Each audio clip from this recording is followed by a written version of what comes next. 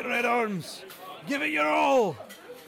We'll drink the wine till the cup is dry, and kiss the girl so they'll not cry, and toss the dice until we fly, and dance with Jack of the Shadows. And welcome back to another episode of Tales of a Red Arm. I'm Justin. I'm James. And this is going to be Chapter 20, Dust on the Wind. We finished up a little bit last chapter, Chapter 19, with basically the party just getting ready to ditch their quote-unquote camp due to upsetting news about Trollocs and basically the city and its creepy watchers. But the watchers, they were kind of like, oh, we'll just skip that. But when Trollocs were heading straight for them, it's just like, time to move. Yeah. So Yeah. they're like, up to the horses. So here we are at the beginning of the chapter. So they leave in this big, huge building that they were camping in. And it has this strange, I don't know how you call it, a very strange feeling to not have these eyes that were previously on them not there. But now he's wondering, like, but why are they gone? It's kind of like Captain Jack Sparrow, but why is the rum gone? So why are the eyes gone? Basically. And so now we got Tom and the Emmon Fielders kind of clustered together around, or not necessarily around Rand, but with Rand. And they're basically trying to make as little sound as possible to the point where Rand's like trying not even to breathe. Because sound might attract attention. Like, well, that is true, but the wind might be howling enough to where you won't make as much noise as you might think. But then he realizes that, you know, Lan and Moraine are about 30 paces ahead of them. And he's like, oh, we're falling behind, and tries to speed up. And then all of a sudden, Moraine shouts to stop. But sharp, urgent, but pitch didn't carry very far. Because it was kind of a... like... enough to make them aware of, like, yeah, just don't do that. But also on a different step, it's like, it's trying to be loud enough for them to hear, but not loud enough to make everybody in the freaking city aware that they're where they are. So he pulls up, and there's a little piece of fog laying in the middle of the street. But it looks like it's trying to turn into this oozing tendril type of thing. And it's kind of like wisping around like it's, you know, an octopus tendril or something, trying to like grab it, a fish or something like that. And No, just no. But yes. So basically, Lan and Moraine move slowly towards the fog, but even their trained horses, Aldib and Mandarb, are very, very not liking this thing. Now, Nynaeve asks what it is, and I'll have you pick it up, good sir. The evil of Shadar Logoth, Moraine replied. Mashadar, unseeing, unthinking, moving through the city as aimlessly as a worm burrows through the earth. If it touches you, you will die. Ran to the others, he let the horses dance a few quick steps back, but not too far. As much as Rand he would have given aid to be free of the Aes Sedai, she was as he is safe as home compared to what lay ahead. Lay around them, I meant to say. Worst mistake! Oh boy, here we go. Ding. Then how do we join you? Egwene said. Can you kill it? Clear away? Moraine's laugh here was bitter and short. Mashadar is vast, girl. As vast as Shadar Logoth itself. The whole White Tower could not kill it. If I damaged it enough for you to let you pass, drawing that much of the one power, would he pull in the half-men like a trumpet call? And Meshadar, would Mashadar. he mash it up? Should we cut this entire bit? Or... No, just keep going. Oh no. And Mashadar, would he rush in to heal whatever harm I did? Rush in and perhaps catch us in its net. I did ask you if you had any questions about pronunciation. Again, this entire day of inconveniences. But anyway. So we learned a little bit about Mashadar and its lore, if you will. Reach. Hmm. I guess its entire reach, because it was mentioned that this is under the city. Yet it can sort of kind It's of not reach. necessarily under the city. It just hides under the city from the sun because the sun would damage it. Yet it can sort of, I guess, extend its reach throughout the city, I guess you could say. Oh yeah. It's vast, about the same size as Shadar Logoth itself, which is freaking huge. Yet, I guess it kind of reaches into the whole power comparison, which I don't want to You mean the one power comparison? I was gonna say power comparison because the mention of the whole white tower could not kill it. Well, because of you have to understand that there are people's perceptions in the series as opposed to how things actually are.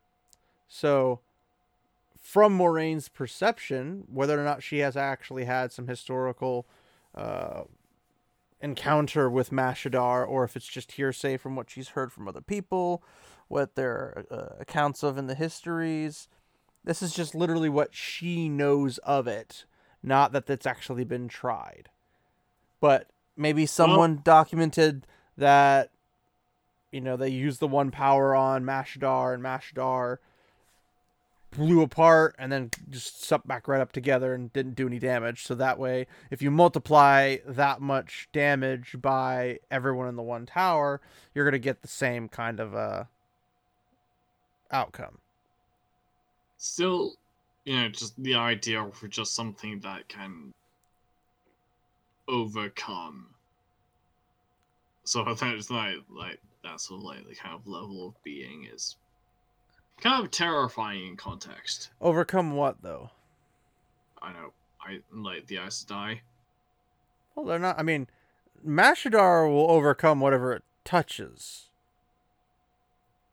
Again, But if you mean by in terms of it not being damaged, there are things the one power can't damage. So it's not unheard of. It's not very common, but it is not unheard of. So the one power can do a lot of things, but there are some things it cannot do.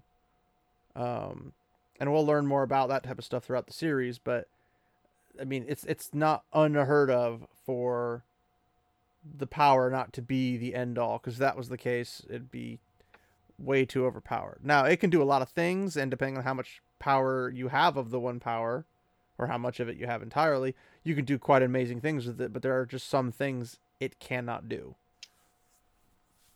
And unfortunately, right now, sending Mashadar away is not quite a thing that I would actually want it to do. So, well, I mean, anything that Moraine would do would just draw its attention, but would also draw the Halfmen's attention. So you get Mashadar and Trollocs and Halfmen, as opposed to just Mashadar, who doesn't even actually know you're there, really. Darn. I know, right? So, after this little explanation from Moraine and, dialogue with Egwene, Moraine's kind of I don't like how this is going out, but it's going to have to go this way one way or the other because we don't have any choice. It's not going to be above ground everywhere. Plenty of passages will be clear to go through, and then she points at a star and is like, hey, that star up there, follow that star and it'll bring you to the river, and then just whatever happens, go to that river. Get it there as quickly as possible, but make no noise. There are still Trollocs and Halfmen. And Gwen's like, well, how do we find you? And it's like, oh, I'll find you. Be assured, I can find you. Now, go off and do it, and it's mindless. So Mashadar is mindless. It doesn't have a sentience to it yet. But it can sense food. So thus the tendrils kind of like...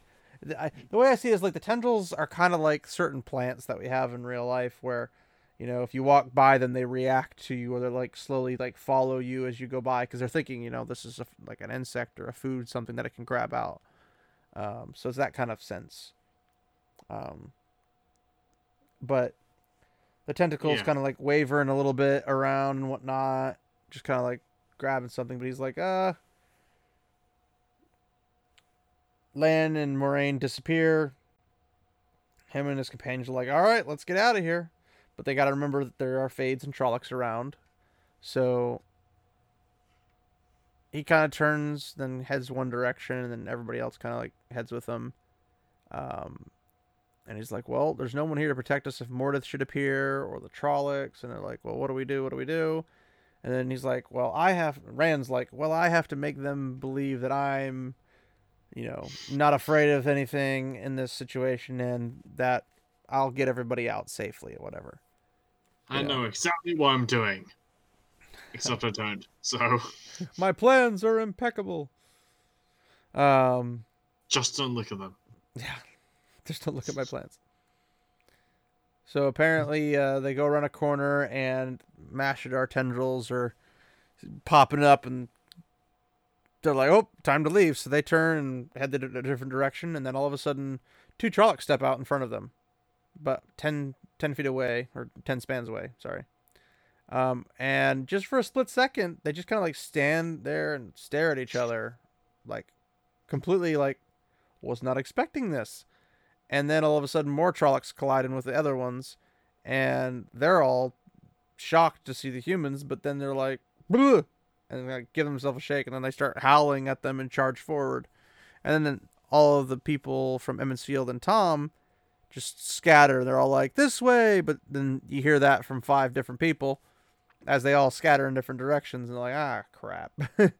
So the Trollocs are like, we've got to catch them. So several Trollocs head out after each of them with their catch poles and stuff to like grab them off of their horses and catch them, obviously. Then all of a sudden, as they're fleeing, it kind of pulls us to Rand's perspective. A tendril of Mastodar comes out, so Rand is just taking off like he can, and the Trollocs are less than 50 paces away, and there's a Fade behind them, and it appears that the Trollocs are running away from the Halfmen as much as they are trying to catch Rand, and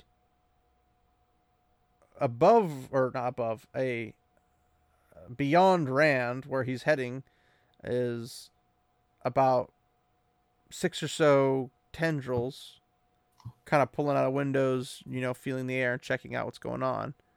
And obviously Rand's horse Cloud does not like this and freaks out, but Rand just pushes him through. So as Rand goes by, the tendrils stiffen, which means they are aware. But Rand's like, nope, not looking, not gonna look. But he's terrified of being touched by one, so it's a very tense situation. So he looks kind of back when Mashadar kind of like glows a little bit less. But now the waving gray tentacles of Mashadar block half the street, and the Trollocs are balking. And the Fade grabs a whip and starts cracking it over their heads, and that pushes the Trollocs forward. But now the Halfman hesitates, and he's like, these little reaching tendrils, and then he spurs forward. But then all of a sudden, these little tentacles were like, I don't know, and then, gotcha, and they kind of like reach out and grab each Trolloc, at least 2 of them per Trolloc, and the fog just kind of runs over them and eats them completely. And 4 of them grab around the Fade, and the Halfman himself screams. Is like, that's a pleasant sound. But hey, at least we're down 1 Halfman. So now we have no sound after all these guys get kind of like basically encompassed by Mashadar. And basically Rand's just holding on, and he's gets to a spot where he can like slow down a bit, and he kind of like checks like, oh, like, is it safe, listening for anything, not hearing any noise. But then he like looks up at the sky and he's like, okay, I gotta follow that star to get to the river. And he's kind of upset that Egwene didn't follow him. He's been extremely protective of Egwene through this entire time, obviously. So he kind of like, all right, well, I'm going to head for the river, because if she's at the river, I can, meet you there. And it's not going to be really beneficial to check the ruins, because in checking the ruins, it could take days to not find somebody, because, I mean, they were a party of 8, right? So you got a party of 8, and they all split off in every direction. They still wouldn't be able to find each other for days due to the fact of how just out everyone, how big this city is.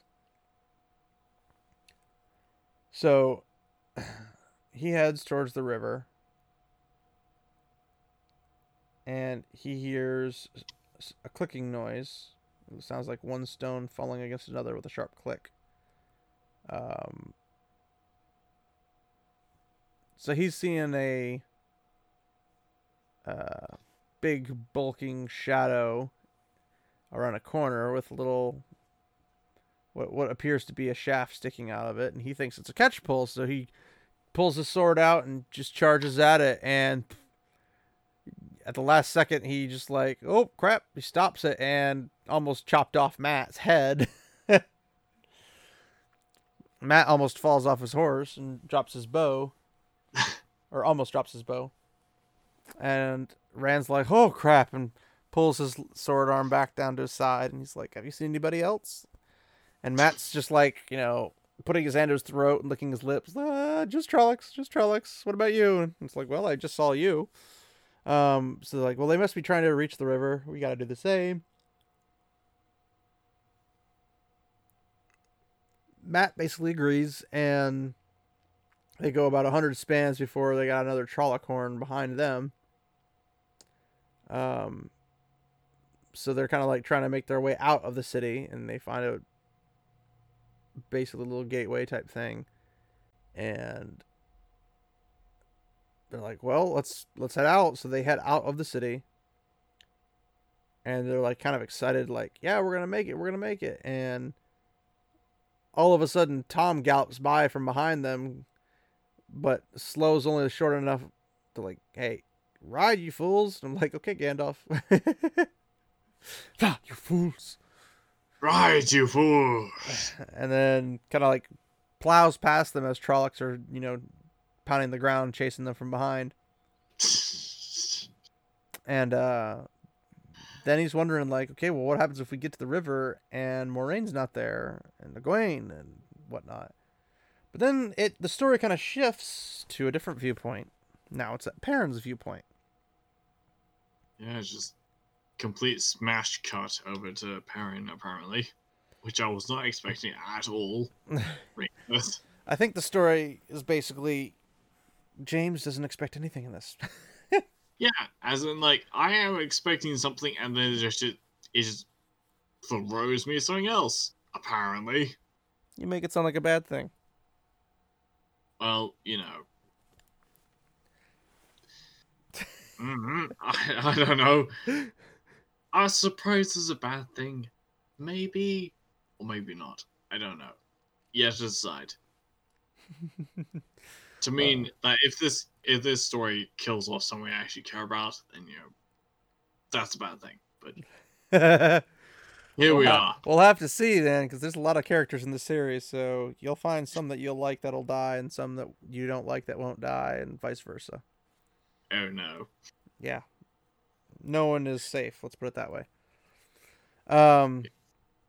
So Perrin is sitting on his horse in the shadows, watching a gateway outside of the city. Still a little bit far off, but he's running his thumb across his axe, and it's like, well, I mean, this is what I got. Let's figure this out. But then he kind of gets a little wind Fabio moment where the wind hits his shaggy curls and tries to blow his cloak away. So he's got a little bit of shagginess to him. But then he pulls the cloak back around him, and kind of like he's trying to keep himself windy or from the wind and cold. And go ahead and pick up the Spart.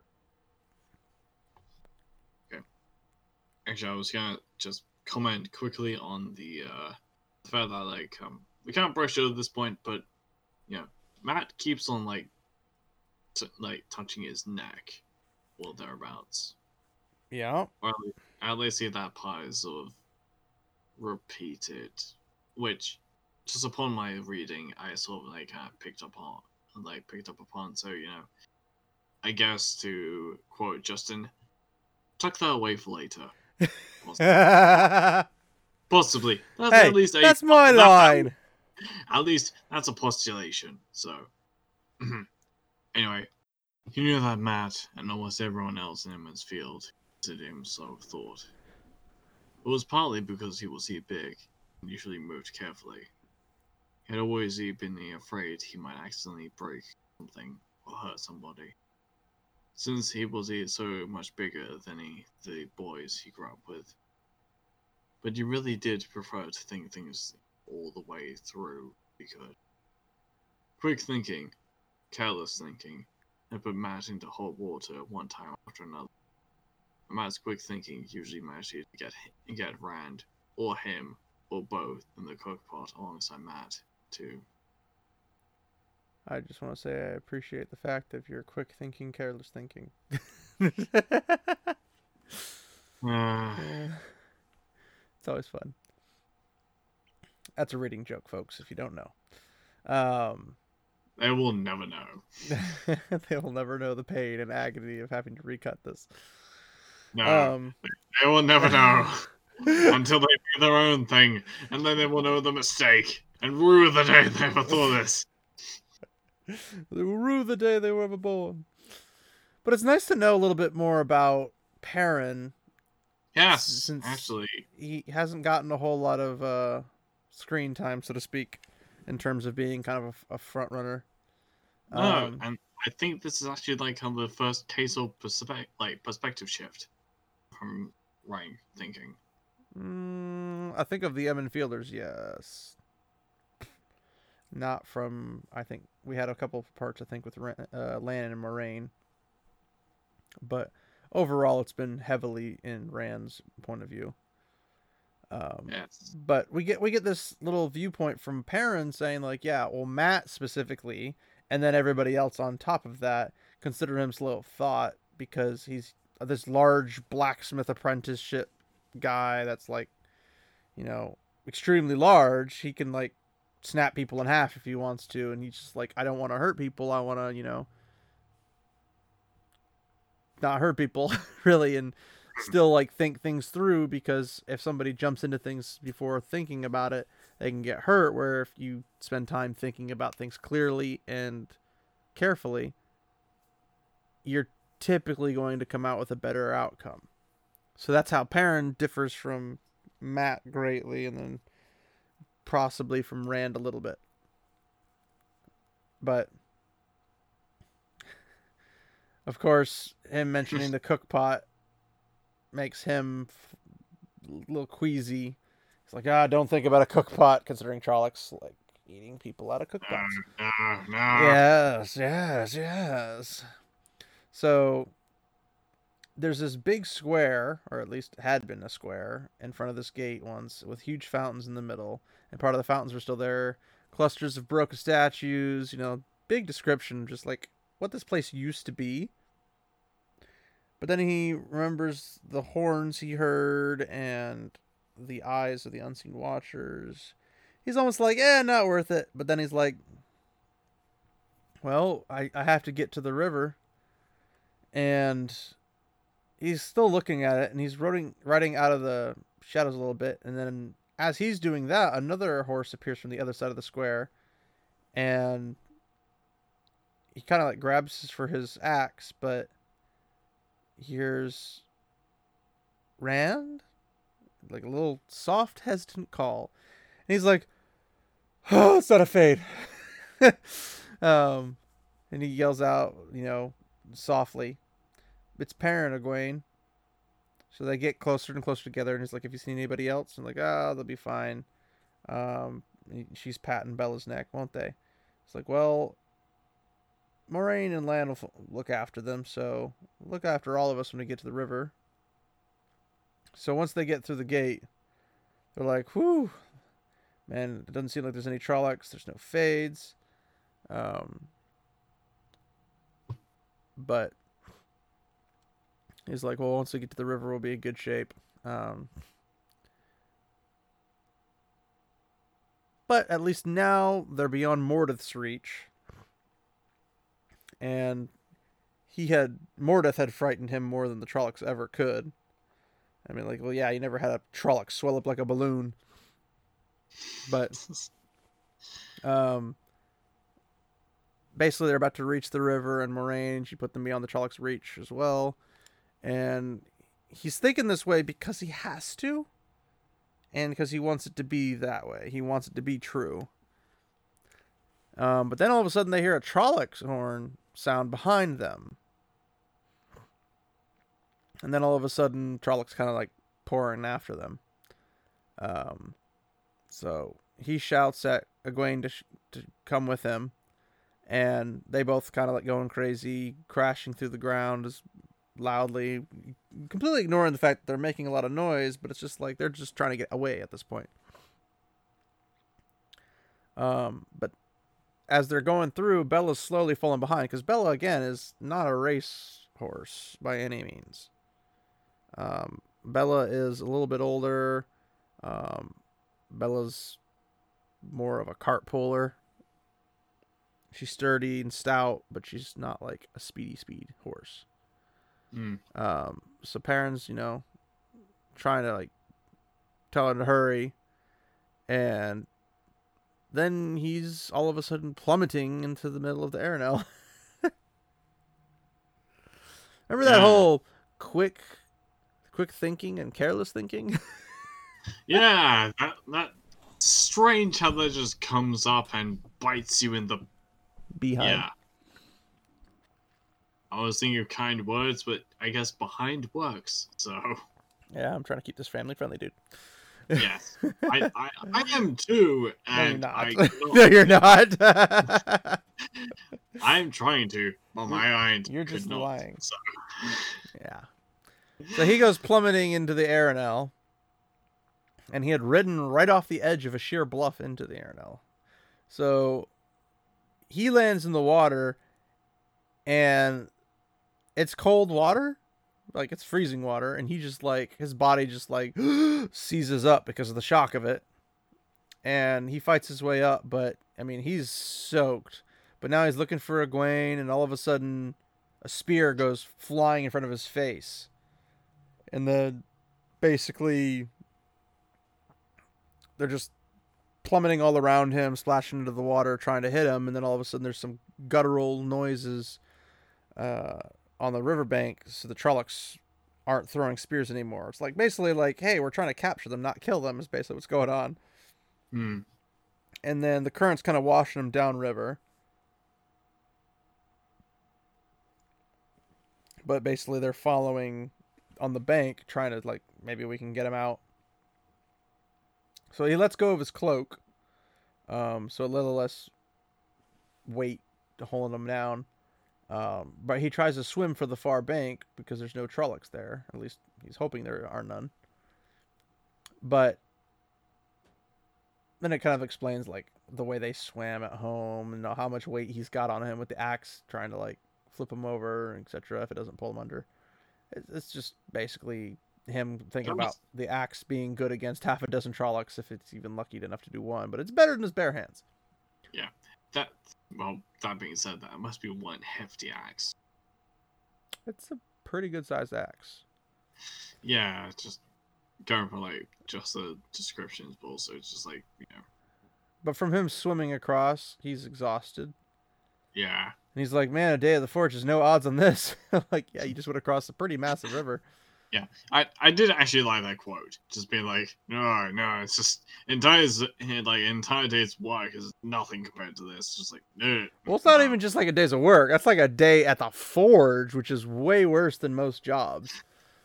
Because like you're lifting a heavy hammer all day, your muscles are aching by the end of it. Like it's legit, probably way worse in every aspect.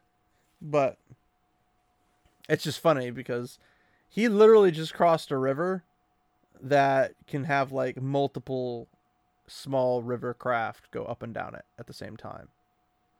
So it's not a small river by any means. It's a pretty good sized river.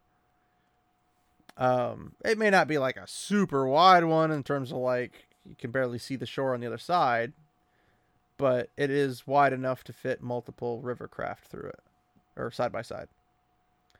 Although safely, they might want to have only a couple. So he gets across the river, but he doesn't see Egwene, and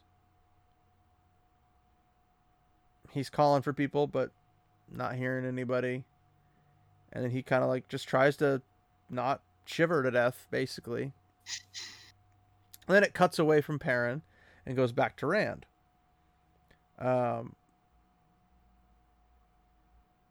Basically, they had fled, gotten away from the Trollocs. Mat's riding with an arrow knocked just in case, more Trollocs show up. And Tom and Rand are peering through the branches, waiting to basically see when the red star pops up, because cloud coverage or whatever. Probably going to make it a little difficult to catch. Probably. But then more Trollocs appear, but then they go flying off. Potentially after somebody else in their party that they spotted or caught sight of or heard a horn or something.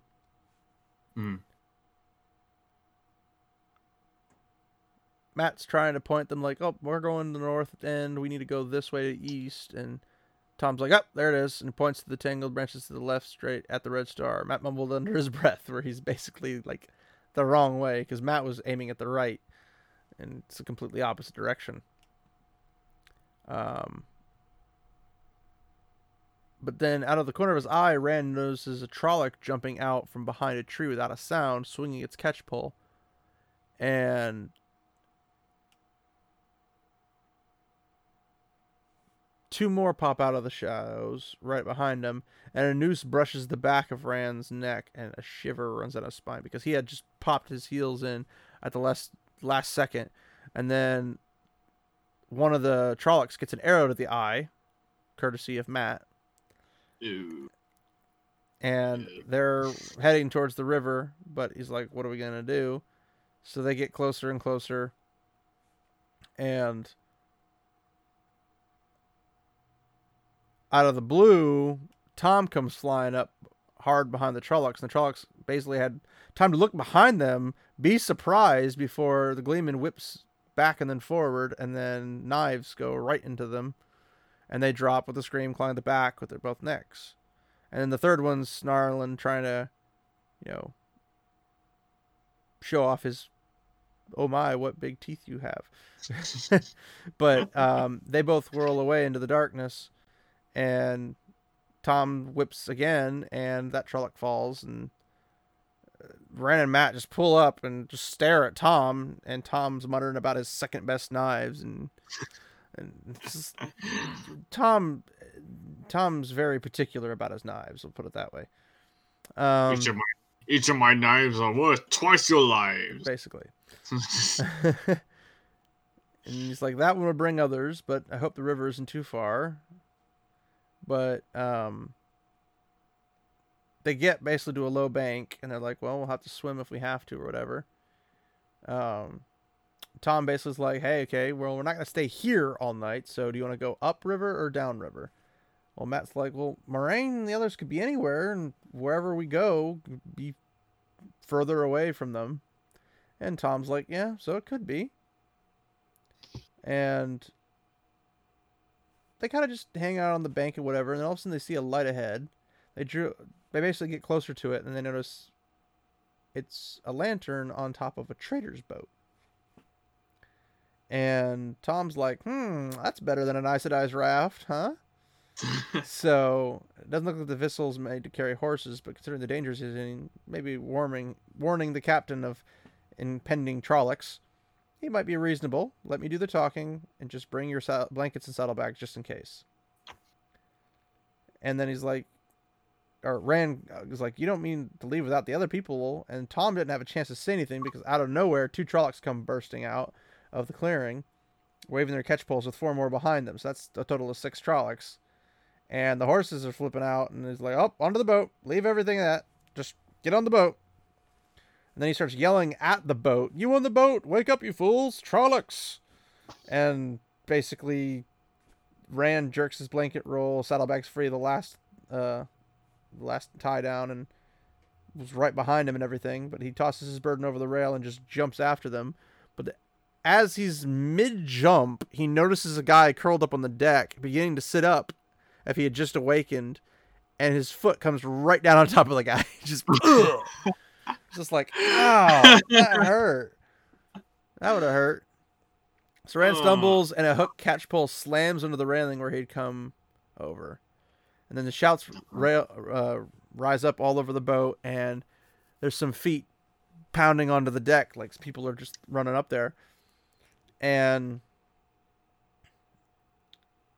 basically, Trollocs are jumping onto the boat now. But Rand draws his sword, swings, and Trolloc screams as he falls away. And then men everywhere on the boat are shouting, hacking at mooring lines with axes. You know, like, if they do this often, they're not going to run out of rope pretty quick. So the boat lurches and swings as it's trying to get away. And up in the bow, there's 3 men struggling with a Trolloc, and then someone thrust over the side with a spear, and then he couldn't see what he's stabbing at, and a bowstring snapped again, and the man Rand had stepped on, tries to crawl away from him, and, flings up his hands, and when he sees that Rand's looking at him, he's like, spare me, take whatever you want, take the boat, take everything, but spare me! It's like, wow, he's a coward. Okay. And then all of a sudden, something smashed into Rand's back, and he flops to the deck. His sword slides away from him, and he's gasping for breath, and he got just blasted in the back by a piece of wood, and he's just like, this is not a pleasant feeling, and he's just trying to gasp for breath. But the guy he was just basically saying, spare me to, looks at his sword like he wants it, but then he just skitters off. And Rand looks over his shoulder, and he's like, this is not good. This is not good. And there's a wolf-muzzled Trolloc standing behind him, balanced on the railing, staring down at him, holding a splintered end of a catch pole, because that's what had blasted into his back. It broke the catch pole with how much force he used. So he's... Just general question. Have you ever actually been, blasted in the back before in such a manner? Because I have. I haven't. Sucks. I have been knocked on the ground to the point where I went unconscious, but I've never gotten blasted in the back by a baseball bat or a small quarterstaff or anything. Oh no, I have, and it sucks. And you should do it more often, then it won't hurt so bad. Every person listening to this shit, no, never, no. So this Trolloc hits him, but then he picks it up like he's gonna spear him with this broken, splintered head of a catch pole. And Rand's like, oh crap, I'm gonna die. Light, help me, I'm gonna... And then all of a sudden, Rand breathes one yell that just screams, no! And all of a sudden, the whole city... ship. Wow, I'm 10 for 10 today. The whole ship lurches and a boom comes out of nowhere and just blasts this wolf-muzzled Trolloc, just crunching it, and it just plops into the water. Just plip, plip. And Rand's like, well, that's gotta be all my luck right there. So I just wanted to point out, keep that whole scene tucked away for later. So he gets up, finds his sword, tries to get in more of a sword form that Lan taught him, and he looked around, but there's no Trollocs, and the Trollocs are fading behind him and everything. And he sheathes his sword, slumps on the railing, but all we have now is a stocky guy in a coat that hung up to his knees, strides up the deck and glares at him. He's got long hair that goes to his shoulders, a beard that leaves his upper lip bare, with a pretty round face. But not soft round, like this dude's got some muscle. And the boom swings out, and this guy just looks at it and catches it with one hand. Just splat. Like, that dude caught a boom with one hand where it just took a Trolloc out. Like, this dude's stocky. Yeah, I think maybe like this is a point where like I got confused, but like, you know, the whole idea of a boom as in like, you know, the whole ship terminology. You don't know what a boom is? No, and I kind of fancy that like From what I understand, what a boom is, on Rivercraft, it's like one of those things, you've seen like a sailboat where it kind of has like one pole stick up and one stick out from the side. You know what I'm talking about? Yeah. You got your main what is it? Shaft. I can't remember what it's called. The main one that holds the crow's nest and everything, so you can climb up there and look out, whatever. You got your main shaft, and then you have the one piece of wood that sticks out, and you basically take your triangular sail from the outside corner of the one that sticks out of the main shaft to the main shaft all the way up to the top, and it holds basically those three corners, and that's how you basically direct with the wind. And the boom is that stick that pulls out of the shaft, so when it swings around, you want to be clear of that. You don't want to be in the way of that, because it can knock you off, hurt you, whatever. But that's what I understand a boom to be. I'm not a ship expert and everything. I vaguely remember being on a ship with one before, but it's a long time ago. And it's just the whole thing of like boom can mean like that, and also just like sudden massive noise. Well, so, but I'm pretty sure it mentions that the boom of the ship. Sometimes the ship lurched and a boom swung. So like, sound doesn't swing. Well, you could sort of like kind of take that as a loose interpretation of just like sound is just echoing out. Take that as you will, and it's a ship boom. Let's put it that way. The entire ship moved. That's the main point. And I'll pick up this part here. Yes. I've been kind of waiting for this for a while. Moving onwards. Gelb, he bellowed. Fortune, where do you be, Gelb? He spoke so fast with all the words running together that Rand could barely understand him. You can no hide from me on me own ship. Get Florin Gelb out here. A crewman appeared with a bullseye lantern, and two more pushed a narrow-faced man into the circle of light it cast. Rand recognized the fellow who had offered him the boat. The man's eyes shifted from side to side, never meeting those of the stocky man. The captain, Rand thought. A bruise was coming up on Gelb's forehead, where one of Rand's boots had caught him. Were you supposed to secure this boom, Gelb? The captain asked with surprising calm, though just as fast as before. Gelb looked truly surprised. But I did. Tied it down tight. I admit I'm a little slow about things now and then, Captain Doman, but I get them done. So you be slow, do you? No so slow at sleeping. Sleeping when you should be standing watch. We could be murdered to a man for all of you. No, Captain. No, it was him. Gelb pointed straight at Rand. I was on guard, just like I was supposed to be, when he snuck up and hit me with a club. He touched the bruise on his head, winced, and glared at Rand. I fought him, but then the Trollocs came. He's in league with them, Captain. A dark friend, in league with the Trollocs. In league with my aged grandmother, Captain Doman roared. Did I no warn you last time, Gelb? At Whitebridge, off you do go. Get out of my sight before I put you off now. Gelb darted out of the lantern light, and Doman stood opening and closing his hands while he stared at nothing. These Trollocs do be following me. Why will they no leave me be? Why? Probably wasn't my best rendition of Captain Doman, but it'll have to do. No, that was genuinely entertaining. Maybe I should play Captain Doman in a game of D&D. Gelb, why are you such a coward? Because he's Gelb. A genuine yellow belly coward. At least he's not a snake in the grass. He's got that going for him. Yeah, that's worse somehow. But we get this introduction to Captain Bail Doman. And he's a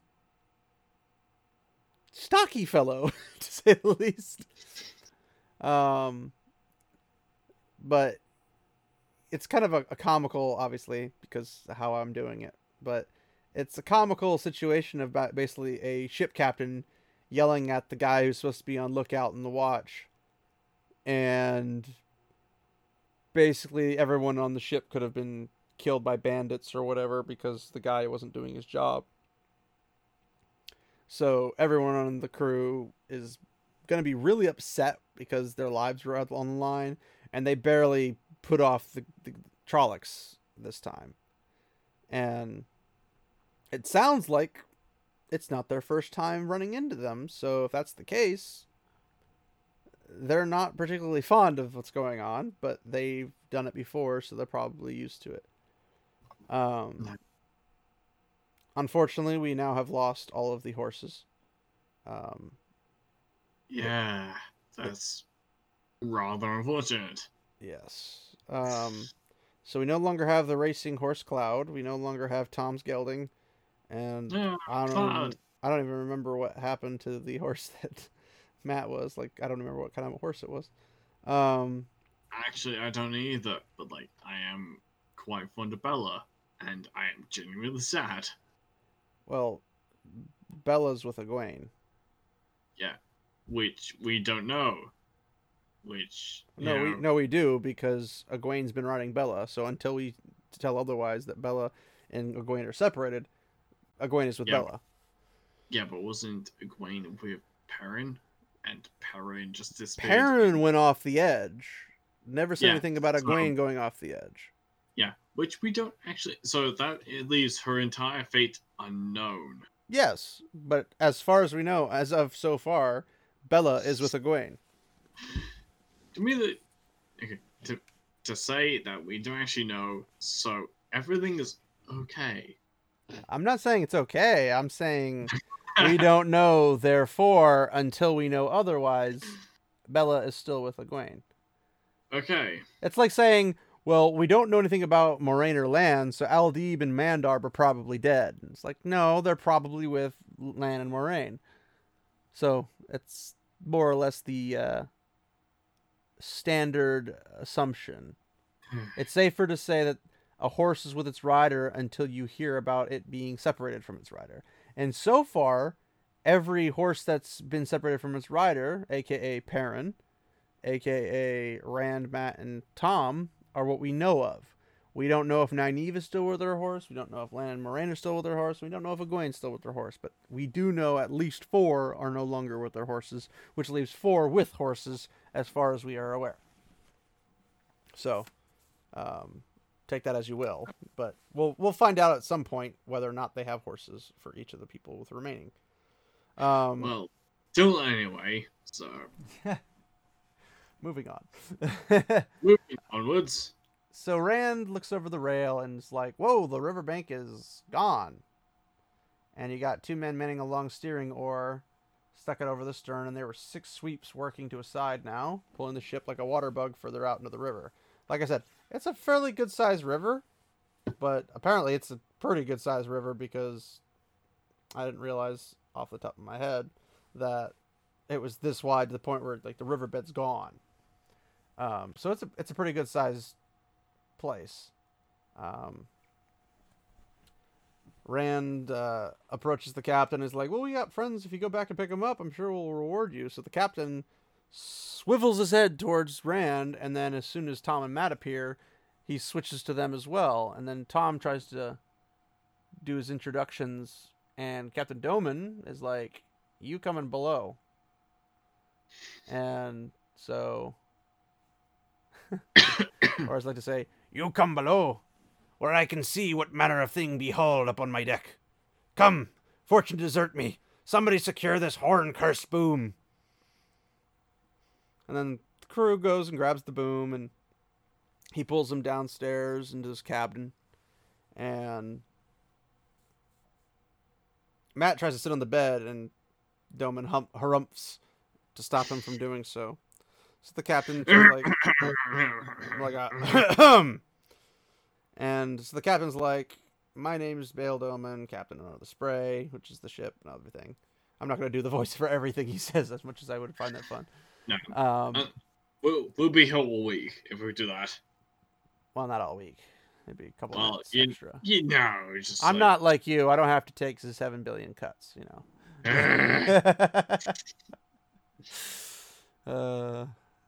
Anyway. So he's basically like, tell me why you're, jumping on my ship in the middle of nowhere and bringing me all this trouble, and why I shouldn't just throw you over for it. And Matt's trying to talk and tell him, like, we're on our way to Camelin, and then Tom interrupts him, and it's just like, guys, let Tom talk. My goodness, what is so stinking hard about it? I mean, what was the last thing right before they left the horses, before the Trollocs appeared, that Tom said? Let me do the talking. And what's the first thing they do? Don't let Tom do the talking. They're not the brightest kids in the block, as you can tell. So Tom begins telling them this amazing story about a whole bunch of things and like treasure maps and whatnot. I'll let you read through it yourself because it's kind of funny. But it's one of those things where they finish it and Rand's mouth is hanging open and Matt is staring wide-eyed at the Gleeman. And Captain Doman's like, that's a kind of a tale that nobody would really believe. But I did see the Trollocs. And Tom's like, every word true, from one who lived it. And he's like, happen you have some of this treasure with you? And he's like, alas, we couldn't. The horses had it, and they bolted when the Trollocs appeared. And here's all we have left. But it's cursed treasure, so you wouldn't want any of it. It's like, so you got no money to pay your passage. I'd no let my own brother sail with me if he could pay his passage. Especially if he brought Trollocs behind him to hack up my railings and cut up my rigging. Why should I not let you swim back to where you came from to be rid of you? And Matt's like, you'd put us ashore? But with Trollocs there? He's like, who said anything about shore? It's just like... Captain, why? Why are you this heartless? Because he's a businessman, not a charity.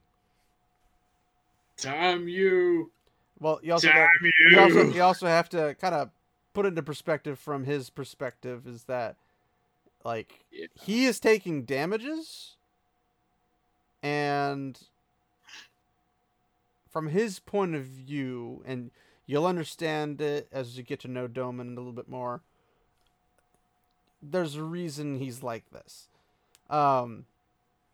See, I'm kind of surprised why I haven't put you in shackles yet. Just making him a slave way on a ship or whatever. Well, he's not that kind of a dude. But he's like, I'm a reasonable guy. He's like, I'm a reasonable guy. I won't toss you over the side if there is a way out of it. Now, I see one of your apprentices has a sword. I need a good sword, and a fine fellow that I be. I'll let you have passage as far as Whitebridge for it. And of course, Tom opens his mouth, and Rand, of course, is like, no!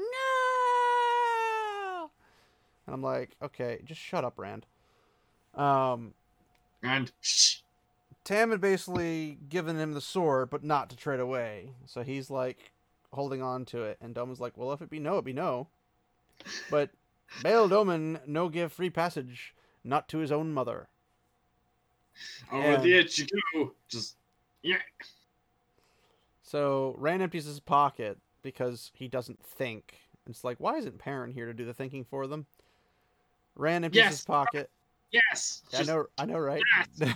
I am thinking that. I've been thinking this entire time. Like he's like expressed Perrin, it's your moment to shine. a flat or open head opinion of things. I was like, where is he? Oh, he's over there in the far distance. Like, Cold no, and Perrin, wet. why? Yeah. So he's like, there's not much more than a few coppers and a silver coin Moiraine had given to him. And he held it out to the captain, and then Matt did the same thing after a second. Tom's glaring at them because they're flipping idiots. They're flipping idiots. And then apparently he switched to a smile faster than they could realize. So Rand's like, I'm not even sure I actually saw it. But Captain Doman pulls out the 2 fat silver coins and puts a small set of scales clinking on it. Now, he's a merchant, so he's very, very frugal in this regard. And then he like takes it, drops him in his coin bag, and says, as far as Whitebridge. And Tom's like, that's dear passage just to Whitebridge. And he's like, plus damages to my vessel. And plus a little bit for bringing Trollocs down upon me, so I have to run downriver in the night where there be shallows aplenty to pile me up. So like I said, he has some logical reasoning. Like, this could cause more damage to me for me to do this now. And most people who want this kind of treatment would be paying in gold.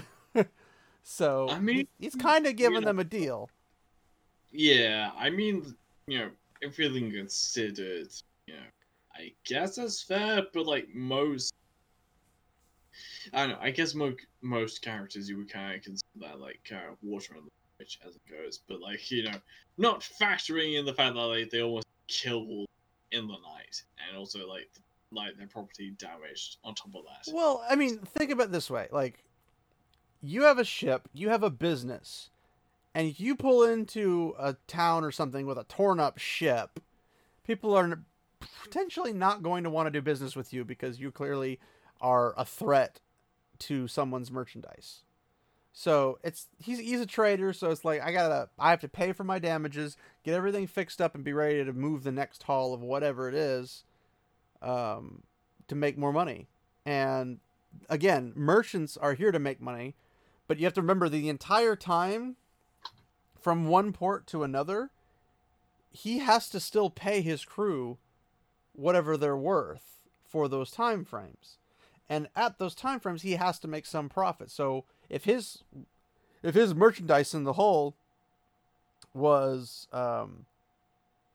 questioned or whatnot, by like Trollocs damaging it, water filling in, just damaging, silks, goods or whatever, or if it be food or something, then he loses money because of this little incident. So, I mean, he's probably being more than reasonable. He's like, hey, I'll find a way out of this if I can, because I'm not a bad person, but you still need to pay up. This is not a charity. This is not a free ride.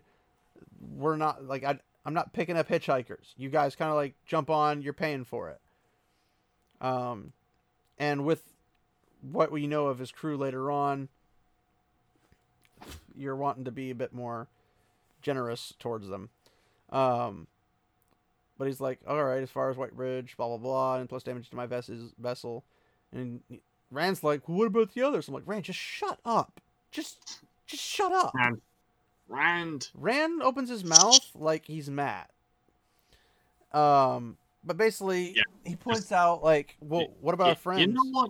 You know what? Just spend just a little bit more time around Egwene or Nynaeve. Just just saying, you know. Well, I'm imagining if Nynaeve was here, she'd be beating him over the back of the head. He'd like, but what? And then thump right in the back of the head. He'd drop on the ground. It's just like, you know, Rand and Matt being unconscious right now wouldn't be the worst thing in the world. You know, it's actually kind of sad that you actually say that.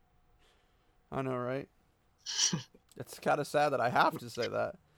But Rand's like, what about the others? Will you take them too? They should reach the river by now, and they'll see the lantern on your mast. And Captain Doman's like, do you think we'll be standing still, man? Fortune prick me. We be 3-4 miles down the river from where you came aboard. Okay, I also do just love that time. Just fortune prick me, or just fortune just X. Just well, it's an exclamation. Yeah, but I just kind of love. It's that. Like burn my bones, that kind of thing. It's kind of funny. Yeah. But he's like we're 4 miles, 3-4 miles downstream because Trollocs make these guys put their backs into the oars. They know Trollocs better than they like, and the current helps too. But it makes no never mind. I'd not put in again tonight if my old grandmother was on the riverbank. And he's like, or not even again until Whitebridge if I can help it. I've had my fill of Trollocs dogging my heels long before tonight, and I have no care to do any more of this than I have to. And Tom's like, you've had encounters with Trollocs before lately? And he kind of hesitates and eyes Tom, but then he's kind of like sounds disgusted. He's like, I wintered in Saldea, and not my choice, but the river froze early and the ice broke up late. You can see the blight from the highest towers of Meridon, but I've no mind for that. I've been there before, and always the talk of Trollocs attacking farmer alike. But this past winter, the farms are burning every night, entire whole villages sometimes. And they came right up to the city walls, and if that's not bad enough, the people will be saying it meant the Dark One be stirring, and the last days come. And he's like, I can't wait to get back to where people think the Trollocs just be tales and stories I tell be travelers' lies. So basically, down south, people don't even think Trollocs even exist. Like, they've never existed. They're just a fairy tale. Up north, they're like, we deal with this on a regular basis. I mean, yeah. I absolutely been thinking about something along these lines, which is like, you know, just like we take like the whole sort of like colonization of like information for granted, but like, you know, if you were to like tell during the period to like people on like, I don't know, Wales, whether like the dodo existed, they'd be like, nah, you just make that up. Because they would not believe. I mean, in current days, if you're like the dodo and you send them a picture of it, they'll just say you faked it. Like, well, again, during today, but like during the period, they'll be like, nah, such a bird doesn't exist. Well, that's how it would be because nothing that tasted could exist. But that's the thing is like, in that time and frame, unless somebody sees it for themselves, they either have to hear it secondhand from somebody else, third hand or whatever. But it doesn't mean that they're necessarily getting the truth. So some people are more skeptical about it, or they make them the brunt of a joke, like, "Oh, I bet you think Trollocs are waiting in your bed," you know, like blah blah blah blah, like really funny things. Because to them it is funny because they've never experienced it. Where in the Borderlands, they experience it on the front lines, and it's not like they're grabbing Trolloc corpses, throwing in the back of a wagon or onto a ship, and then bringing them down to the south so they can see them. They're legitimately just fighting them. That's all they're doing. But, you know, this is the thrust of my point, isn't like, you know, just like there's kind of gradients, right? Like believability, as in like, you know, someone along the lines of like, we'll just say like, oh, you know, I saw a Trolloc, and just like been like, spring that news as far and wide as they travel, and just be like, oh, but did you really? And just like, well, that's the whole point of Traveler Lies. They just think that, oh, you're traveling, you're trying to, you know, spread lies and blah blah blah blah for your own attention or whatever. That's just how people will see it. But Rand stops listening to that, and he stares at the opposite wall, thinking about everybody else, and be like, it didn't seem right to him that his little group with Matt and Tom are on the Spray, the ship, while they're somewhere else, and he feels less comfortable there. But then Tom pulls him to his feet, push him and Matt towards the ladder with apologies over to the captain. But the country louts, and then they climbed up without saying anything. And then once they get on the deck, Tom turns around and digs into both of them. He's like, I could have gotten us passage for a few songs and stories if you two hadn't been so quick to show Silver. And Matt's like, I'm not so sure. He sounded serious about throwing us through. Okay, Matt, who has more experience with dealing people? The Gleeman or Matt? Just Matt. Shh. You hear that? If that is the sound of silence. So start You're doing an it. idiot. You know, right? But and so, shh, be quiet and let the professional do his work. But Matt's like, I'm not so sure. I think somebody would, I think he was pretty serious about throwing us into the river. It's like, well, yeah, that's because he's a merchant and he knows how to play you. So basically, Rand walks over to the rail, leans against it, and just stares back upriver. And he can't see anything, not even the riverbank. And then Tom puts a hand on his shoulder, but he doesn't move. And Tom kind of like tries to console him about saying that there's not much you can do. They're probably safe with Lan and Moraine this about now. And can you think of anything you can do for them? Like that's basically those guys. Lan and Moraine will get them clear, and you'll be good to go.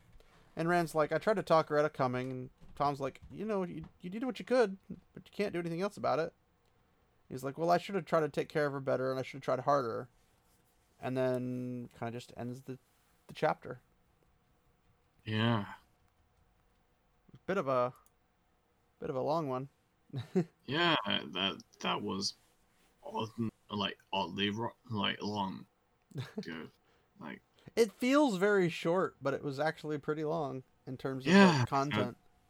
I think it's because as things go, these are sort of cut up into very small segments. And so you're very much either kind of interspersed with emotion and the physicality of what's actually going on. Yeah. But what is your overall thoughts about this chapter? I quite like it as things go. As in I quite liked the I'm kind of slightly of two minds, purely because it's oh, if you let the mist touch you, you will die. Why did you say that earlier? So a little bit of that, but then just everything else.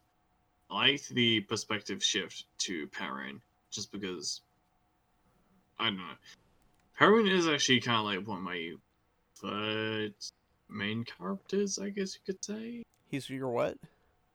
Preferred main character. Oh, preferred main character? Yeah, preferred, sort of main characters, sort of the group, I guess you could say. And then after that point, just sort of staying to Rand and Matt. And I guess also Tom, but just sort of staying to them, and yeah, I know, Cool beans. just the end of this chapter just leaves so much open to how will everyone actually reunite? Will they reunite? I have genuinely no idea. And so your predictions are you don't know. Yeah, pretty much. Everything actually can go in any direction, and that's kind of terrifying, but also interesting at the same time. Genuinely what? We don't know what actually happened. Lan, Nynaeve, or Moraine at this moment. Or Egwene. Or Egwene, actually. Egwene, so much could have happened, and we have genuinely no idea. So we have half of the party accounted for, and the other half has not been yet. Yes. I could do counting up of everyone, but like that would include yet another cut, and I am not going to about to do that to you. So Yeah, thank you. I appreciate it. I've already 'Cause got to I'm- edit it as it is. So, yes. no thanks to you, James. Oh no. Oh no. Basically. Yes. As things go, I'm about happy with like this chapter and like everything that like happened within it. Okay. So you But, don't have any actual predictions then? Well, that's kind of the thing. Like, so much could possibly happen from this. Like, how do I know that like Moraine Land like escaped, but like Egwene is like sort of taking capture? I'm pretty sure the whole "how will I know" thing is called the next couple chapters. See, you can't say that, but like I have no idea. Like I Well, genuinely. you think that Robert Jordan's just gonna just drop you and leave you hanging with no information about half of the party that we've been tracking for multiple chapters now, basically the whole Wow. book. Do you think he's just Wow. gonna leave you there? Well, if you let me finish my bit, then Your bit of I don't know, because that wasn't a whole lot of bit. bit of whether or not I don't know whether or not Lan and Moraine were captured or Egwene was captured does mean that like she would actually be rendered like a hostage, and then people actually have to like try to like react to that. But lo and behold, Matt and Rand have just left, and so you know like the moral connection to Egwene is just gone, and it's like, yeah, I know you, but I don't really care about you. And can you tell I've actually played D&D recently? I mean, it's Just not just because they're on a boat doesn't mean that they don't care. Because several times in that end of that chapter, Yeah. Rand was saying, "Can you It's go not back so and much get our friends?" it's not so much that, but it's more distance between the individual, as in like, oh, I would happen to Wayne. It's like, please save me, please, and like, no. With who was there to actually decide that fact? Yeah. All right, so no predictions then? I really wish I could actually come up with a concrete prediction, just because it's like I want something concrete to actually happen next chapter, but like everything is so much up in the air, I can't actually decide. Like, I genuinely want something to actually like happen, like as in like everyone just happens to reconvene in like some cat like town, and it's like, oh, okay, that's cool, and it's just like story carry on, but it's like, what's the likelihood of that actually happening? Well, we won't know until next week. That's the fun of this. Yes.